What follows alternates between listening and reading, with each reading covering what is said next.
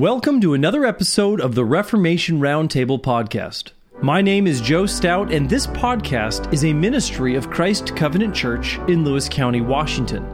During each episode, you will discover the sermons, exhortations, discussions, and interviews from our various weekly gatherings. Christ Covenant Church is a historically reformed and evangelical church that has been serving the greater Centralia Chehalis area since May of 2021. We meet for worship each Lord's Day to sing psalms and hymns, confess our historic faith, hear the word faithfully proclaimed, and celebrate together the Lord's Supper. Throughout the week, we go out into the world to build the kingdom of Christ right here in Lewis County. If this sounds like a vision for you, we would love to have you join us. Head on over to lewiscounty.church. That is lewiscounty.church, where you will find a calendar of events as well as current times and locations for worship. Please enjoy the following audio.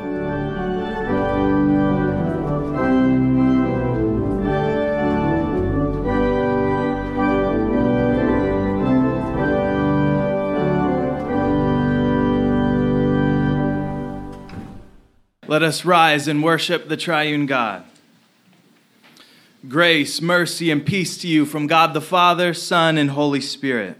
And also to you. From Psalm 98, make a joyful noise unto the Lord, all the earth. Make a loud noise and rejoice and sing praise. Let the sea roar and the fullness thereof. The world and they that dwell therein. Let the floods clap their hands. Let the hills be joyful together. Before the Lord, for he cometh to judge the earth. With righteousness shall he judge the world, and the people with equity. So lift up your hearts. We lift them up to the Lord. Let's pray. O God, who hast made known thy salvation amongst the peoples, by revealing thy righteousness in the sight of the Gentiles, show unto us the abundance of thy mercies, that as we are lifted up by the knowledge of thy salvation, we may be comforted by the revelation of thy righteousness. Wherefore we say, Glory be to the Father, the Lord and King. Glory be to the Son, his own right hand, who shall judge the world with righteousness. Glory be to the Holy Ghost, who declared the salvation of God, as it was in the beginning, is now, and ever shall be, world without end. And amen. Amen. Well, we continue to work our way explaining the structure of our liturgy. Last week, we looked at the confession of sin, and this morning, we'll look at and explain the confession of faith. Why do we confess our faith in the worship service? When the early church was established by the apostles, there were no nice church buildings like this for them to meet in. Instead, we see the apostles teaching in the temple, in the Jewish synagogues, and from house to house. Since Christianity was the fulfillment of the Jewish religion, it was important for the Christian church to distinguish itself from those who rejected Jesus as the Messiah. This was doubly important in regions where Christians and Jews might be meeting in the same place. One of the ways of marking this difference between Jews who believed in Jesus and Jews who rejected him was by considering only as Christians those who made the confession that Jesus Christ is Lord. That is, Jesus is the Yahweh of the Old Testament. This confession was the dividing line between what the Bible calls true Jews, who are circumcised in their hearts, and false Jews, who observed all the externals of Mosaic religion but lacked faith in the Lord Jesus. This early creed or confession of faith, that Jesus Christ is Lord, became one of the essential marks of salvation. As Paul says in Romans 10, 9-10, if thou shalt confess with thy mouth the Lord Jesus, and shalt believe in thine heart that God hath raised him from the dead, thou shalt be saved. For with the heart man believeth unto righteousness, and with the mouth confession is made unto salvation. Just as the early church made confession unto salvation, so also do we. Just as the early church made confession to distinguish themselves from unbelievers, so also do we. When we recite the Heidelberg Catechism, which we will finish in a moment, and when we start to recite the Nicene Creed next week, We confess these words to distinguish ourselves from those who deny the orthodox faith. These creeds and confessions are not spoken as a substitute for Scripture, but rather as an explanation of what Scripture teaches.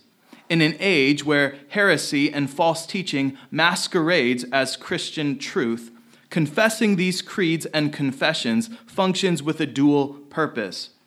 First, it teaches us what Scripture teaches and gives us a shared vocabulary to understand that truth. Second, it draws the boundary lines for our communion and fellowship with other believers. These creeds, then, are a practical manifestation of our spiritual unity in Christ. Together we kneel to confess our sins, and together we stand to confess the forgiveness we have in Christ. This reminds us of our need to confess our sins, so as you're able, let us kneel before the Lord. The enemies of God are brought down and fallen. But we are risen and stand upright. For as the heaven is high above the earth, so great is God's mercy towards them that fear him. As far as the east is from the west, so far hath he removed our transgressions from us. Saints of Christ's covenant church, because you have confessed your sins, holding nothing back, it is my joy to announce to you that your sins are forgiven through Christ. Thanks be to God. Sermon text this morning is from Philippians chapter 2, verses 1 to 11. These are the words of God. If there be therefore any consolation in Christ, if any comfort of love, if any fellowship of the Spirit, if any bowels and mercies, fulfill ye my joy that ye be like-minded, having the same love, being of one accord, of one mind. Let nothing be done through strife or vainglory, but in lowliness of mind let each esteem other better than themselves. Look not every man on his own things, but every man also on the things of others. Let this mind be in you which was also in Christ Jesus, who being in the form of God, thought it not robbery to be equal with God, but made himself of no reputation, and took upon him the form of a servant, and was made in the likeness of men. And being found in fashion as a man, he humbled himself, and became obedient unto death, even the death of the cross. Wherefore God also hath highly exalted him, and given him a name which is above every name, that at the name of Jesus every knee should bow, of things in heaven and things in earth and things under the earth, and that every tongue should confess that Jesus Christ is Lord, to the glory of God the Father. Let's pray together. Father, your word says that the law was given by Moses, but grace and truth came by Jesus Christ. No man hath ever seen you, but the only begotten Son, which is in the bosom of the Father, he hath declared him. And so give us now ears to hear that declaration of grace and truth, for we ask in the name of Jesus, and amen. Amen.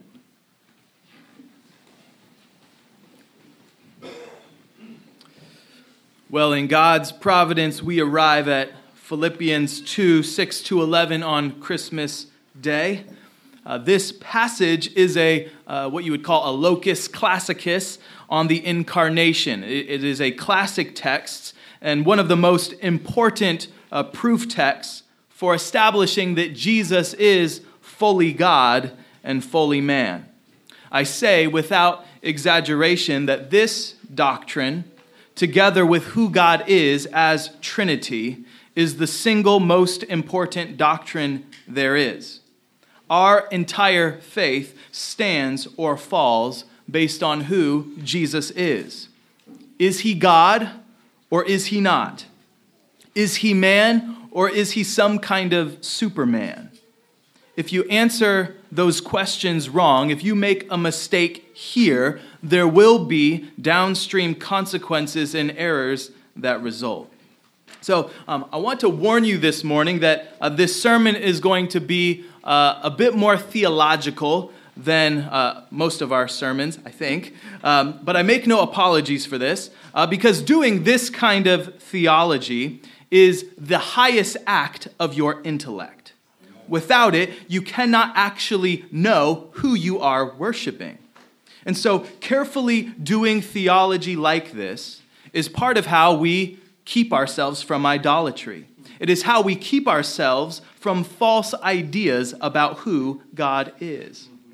There are many people who claim the name of Christian, who profess to know God. Right? It still says on American dollar bills, last time I checked, in God we trust. But do Christians really trust in the God of the Bible? I don't know. It seems more like they trust in the God named Mammon. The God that many people claim to know, the Jesus that many people claim to follow, is not really the same God or same Christ that we find in the Scriptures.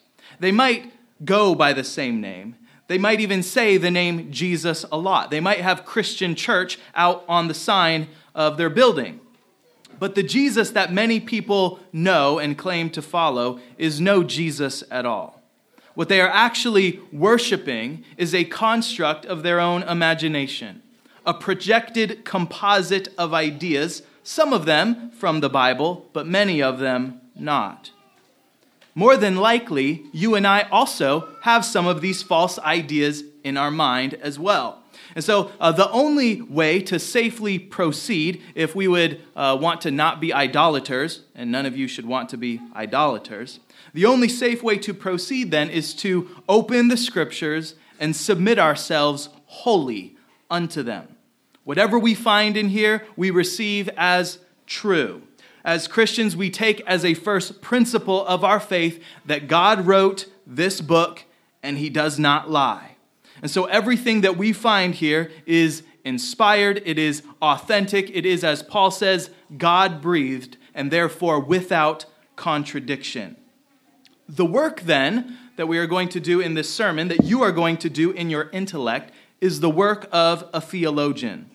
The work of our intellect as we read the Bible is to hold together every single verse in here, allowing the Bible to speak at the same time and not pressing mute on a single verse. We receive the entirety, the symphony of Holy Scripture as one song, one unified story that tells of the glory of God. That's what theology is. That is the work of theology. Theology, we would say, is getting in tune with reality. It teaches you how to live and believe in the world that actually is, not in the fantasy world that atheists and unbelievers dwell in. Theology is coming to believe that things are, certain things are, and then coming to understand how it is that they are so. And we'll do kind of both of these in our sermon this morning.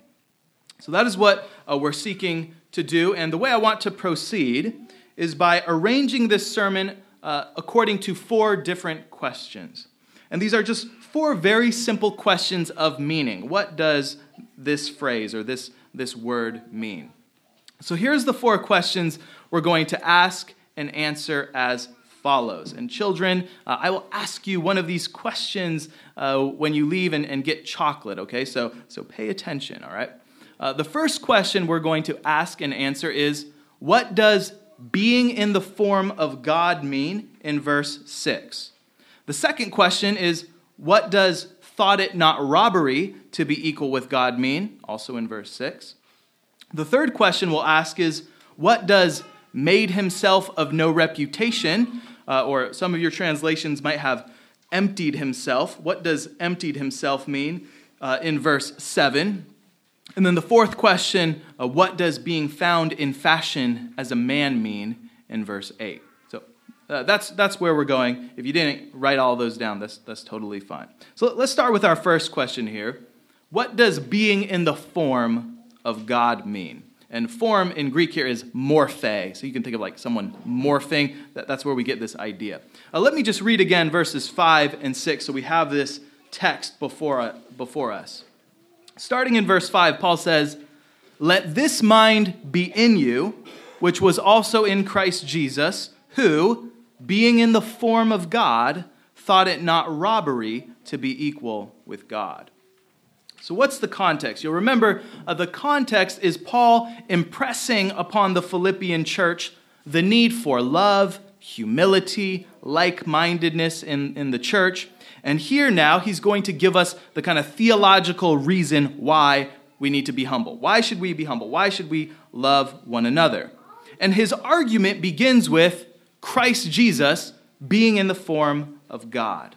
Well, what is this form? When most people hear the word form, they tend to think of the shape or external appearance of a thing. And they think of that form as distinct from its material substance, what it actually is. So, to take an example, maybe you are making cookies, the dough is the substance, the form is, the shape of the gingerbread man or the star or whatever it is that you are impressing on the dough. Okay, so you have the form, the little stamp, and then you have the dough, which is the cookie that you're going to make. So that's one way of thinking about a form. Or to give you another example, around this time of year, if you've been to any store, you have seen perhaps many men taking on the form of Santa Claus. So they are. We know. Children, they are not Santa Claus, that strange man you took a picture with, but they've taken on the form or the appearance of Santa Claus. So those are different ways of thinking about the word form. And just so you know, if you think that's what Paul means here, you're a heretic. Okay, so we have to lay these certain definitions out and then negate them and say it's not like that. It's not like that. It's not like that. It's not like that. For those of you who might be more philosophical, I'm thinking of all our classically educated young children here. When you hear the word form, you might think of Plato's world of forms, which is kind of this realm outside of time and space. So Plato didn't really think you could get reality by your senses, but there was this world of forms that was really real, and then everything here is kind of more or less a participation in that form in his world of heaven, so to speak. So for Plato, your senses cannot actually grasp the forms, the form of the good, the form of the beautiful. Those are in this world of forms somewhere.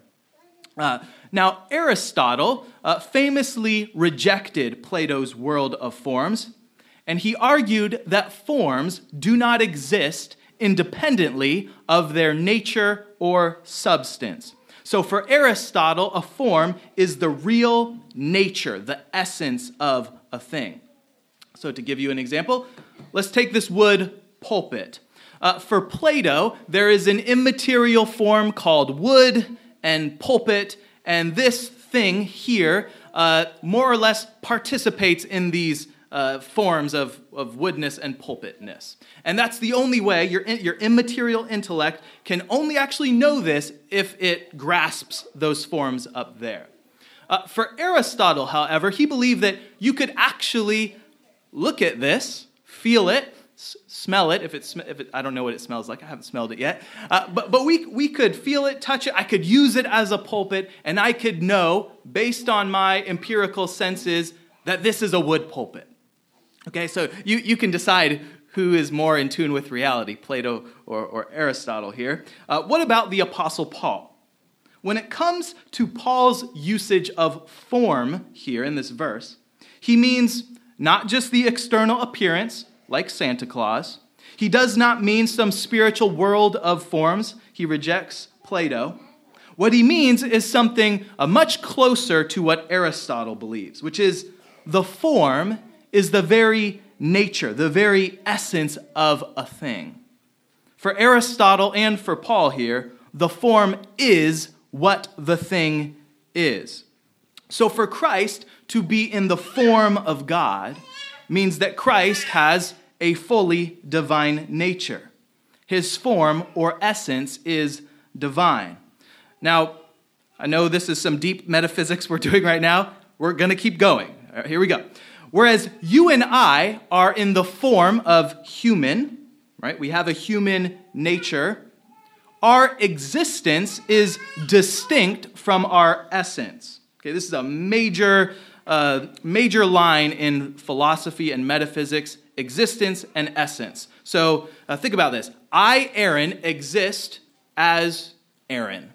And my essence is human nature. But those are two distinct things because I am not the sum total of human nature.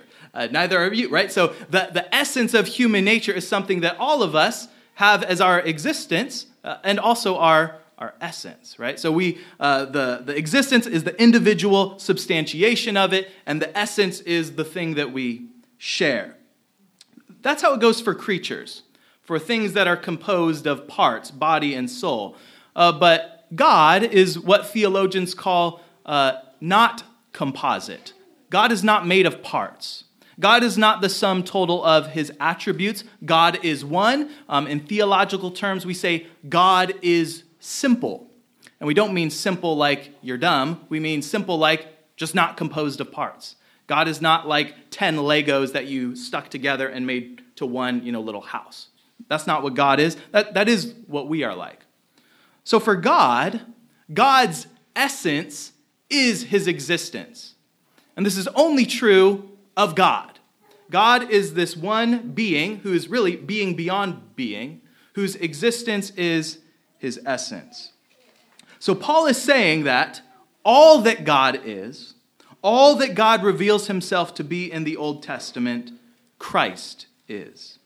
That is what being in the form of God means.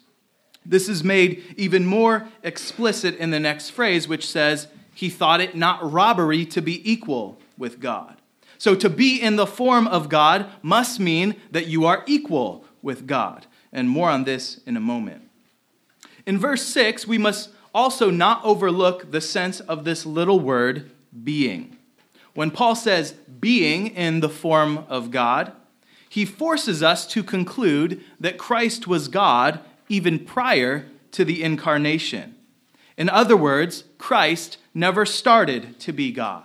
He was always God, is presently God, and continues to be God. Being in the form of God, then he took on human flesh. Certain key truths flow from this reality. The first is that Christ is the eternal Son of the Father. According to his divine nature, Christ always exists as God. This is why Jesus can say in John 8:58, before Abraham was, I am. How can he say that? It is why Jesus can say to Nicodemus in John 3:13, no man hath ascended up to heaven, but he that came down from heaven, even the Son of Man, which is in heaven. Now, this is a crazy verse. Jesus is walking around on earth. He's having conversations with people. He's talking to Nicodemus, and yet, according to his divine nature, he says, the Son of Man, which is in heaven. So we have to hold all of these verses together. The Son of Man is presently in heaven, and Jesus is walking around on earth. How can this be? These verses forced the church, after many arguments with heretics, to conclude that Jesus Christ is one person. He's not one person walking around on earth and then also one person walking around in heaven. There's not two persons. There's just one person, but he has two natures. One nature that is eternal, omnipotent, omnipresent, divine, and another nature that is human and not divine, limited by time and space, that he added to himself when he was conceived in Mary by the Holy Ghost. Being in the form of God, he took on human flesh. The second key truth we must conclude from this is that Christ is equal to the Father. Both possess the divine nature equally. The Father is God as font and source, and the Son as stream. As Jesus says in John 5:26, for as the Father hath life in himself, so hath he given to the Son to have life in himself. Who is the Son? The Son is the Word from the Father and the image of his invisible form. Christ is the one who reveals the triunity of God. What was only gestured at in the Old Testament, think of Genesis 1, let me make man in our image. Let us, it says. let us make man in our own image. The word for God in Hebrew is Elohim, which is literally gods. So what's going on with this plurality in God? Well, we don't know this explicitly in the Old Testament, but Christ comes and makes this explicit in the New. In Christ, we come to a heightened revelation of the true nature of God, the plurality of the divine persons and their unity of nature. Christ is the doorway to the whole Trinity. He is the way to the Father and the giver with the Father of the Holy Ghost. All right. Whew. Those are just some of the implications of that little phrase, being in the form of God. All right, let us continue on. Second question. What does "thought it not robbery to be equal with God" mean in verse 6? This is kind of just hard to understand because of the way it's phrased. But to answer this, let's think of the converse, the opposite. What would it look like for someone to rob God by thinking themselves equal to him? Think about your Bible. Has anyone ever tried to do this? Has anyone ever aspired to be equal with God? Well, the prime examples of this, of course, are the devil and also you and me. You and me, every time we sin, this was the sin in the garden of Adam and Eve, to be like God. We get hints of this original sin of the devil in Isaiah 14, which is this kind of oracle against the king of Babylon. And it says this: "How art thou fallen from heaven, O Lucifer, son of the morning? How art thou cut down to the ground, which didst weaken the nations?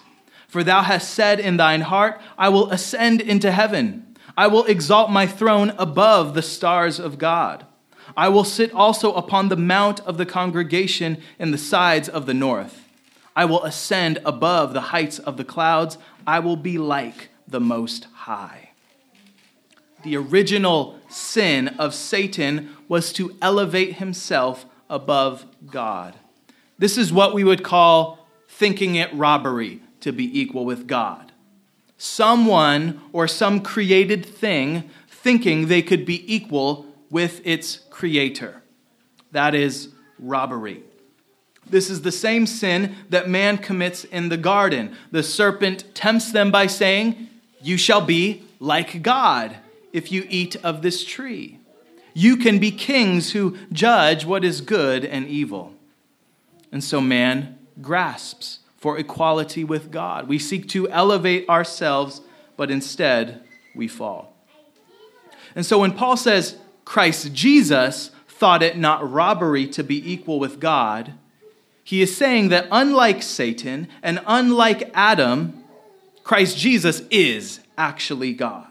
It is not robbery for Christ to think himself as such because he is. And then the logic of the argument goes, if the one who was truly in that high and elevated position humbled himself, then how much more should we? Right, our problem is always thinking of ourselves more highly than we ought. If you just know that, it will make understanding your life a lot better. Your problems in your marriage, your problem with your children, your problem with you is you think of yourself more highly than you ought. And this is not what Christ did, and so we should look to him as our example. All right, third question. What does "made himself of no reputation" mean in verse 7? I mentioned the ESV and other translations go with "emptied himself" here. Which is fine, provided you understand it correctly. But this translation could suggest many heretical things. So again, we need to be careful here. And in my experience, this is one of the places where especially evangelicals are at the formal level heretical in their understanding of the incarnation. So if you've ever heard of the word kenosis or kenotic theory, it comes from the Greek word here in verse 7, ekonose, which means to make empty or to divest. And the question is, what does Christ empty or divest himself of? So think about how you want to answer that question, and I will start by giving you the heretical answer. And then we'll look at the orthodox one. The heretical answer is that Christ empties himself of his divinity. He comes to earth, he lays aside his divine nature, and becomes just a man. This is heretical for many reasons. I'll give you just three. Number one, there are some things God cannot do. Children, there are some things that God cannot do, and one of them is God cannot stop being God. Just like God cannot lie, God cannot change, he can't change his mind, God cannot stop being God.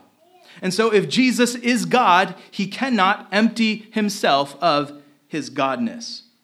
Second reason, if Jesus emptied himself of his divine nature, then it would actually be idolatry for the Magi to follow the star to Bethlehem, fall down, and worship the baby in a manger. All right, what's the first commandment?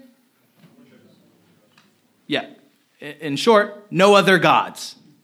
You worship God and God alone. And if the Magi come and worship a baby in a manger, and it's not God, that is by definition idolatry. It would also be idolatry for Thomas at the end of John's gospel to see Jesus and say, "My Lord and my God." Third reason, this is heretical.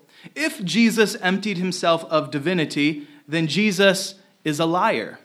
And Jesus was lying when he said, "Before Abraham was, I am." That is the divine name, I am. So Christ did not ever empty himself of his divine nature, nor could he. That is the heretical interpretation called kenosis. All right, what's the orthodox interpretation? The orthodox interpretation is that Christ emptied himself by adding to his person a human nature. For God, who is the fullness of being, subtraction can only happen by addition.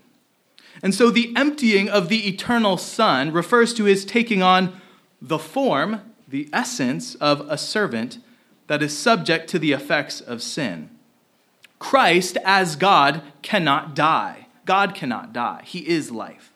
But Christ, in his human nature, can. And so as the King James translates ekenose, Christ made himself of no reputation. He became a nobody, though he was God. Christ emptied himself in that he became a servant to sinners.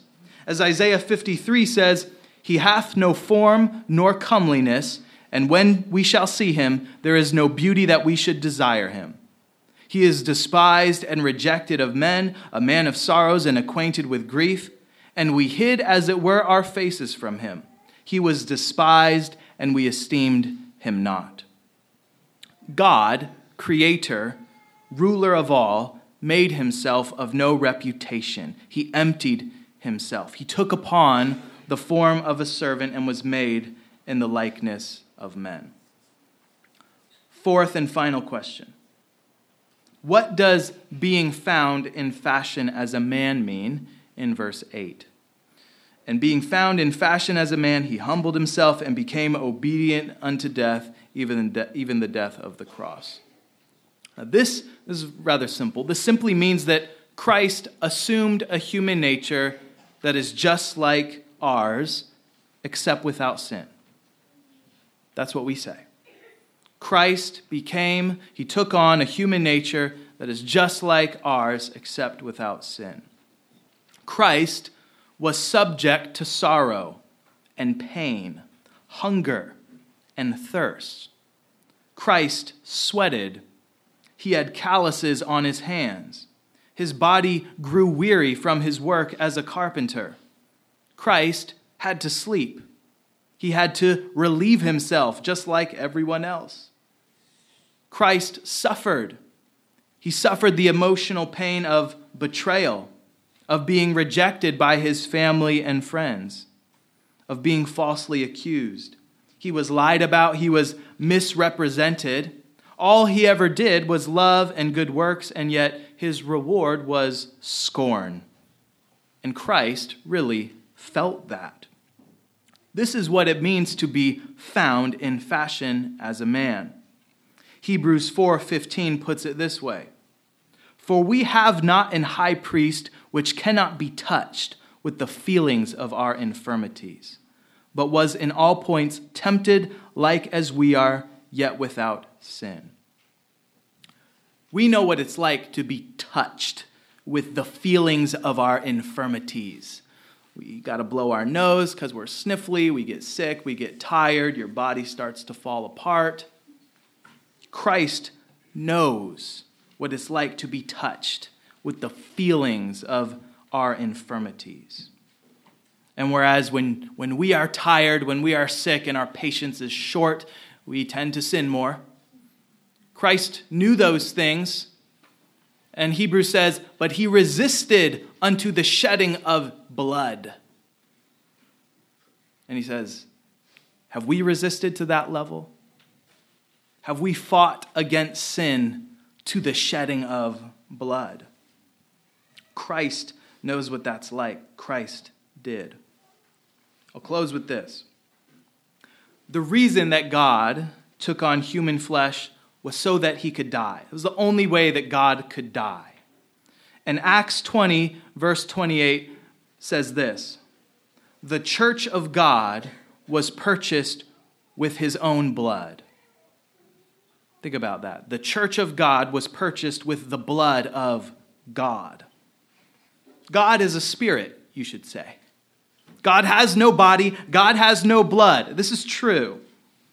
But according to Christ's human nature, we can say that God died. That God, in Christ, who was found in fashion and form as a man, purchased you by his own blood. The incarnation happened so that God could die for sinners. This is what love looks like. This is what humility looks like. And so I ask us, do you know the love of God? Have you forgotten Christ's love for you? Do you believe that Christ died and rose for sinners? Well, if so, then confess.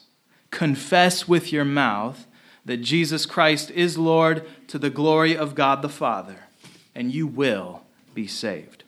In the name of the Father, and the Son, and the Holy Spirit. Amen. Amen. Let me pray for us. Father, these are high things, higher than we can attain. God, we confess that we have many false ideas about you in our head. We think of you as a hard taskmaster. We think of you as less good and less loving than you actually are. Father, we take for granted the many ways you have blessed us and yet continue to walk around entitled, proud, thinking of ourselves rather than of others. Father, forgive us for acting this way. Forgive us for our blindness to your many gifts around us and the gift of salvation. And so we ask that you would retrain our minds, that when we kneel tomorrow morning and pray and confess our sins, we would not have a false idea about you, but a true one, that we would truly know your character as good and kind. Father, we ask all of this in Jesus' name, and amen. Amen. One of the great debates during the Reformation was over the presence of Christ in the Lord's Supper. In what sense is Jesus here?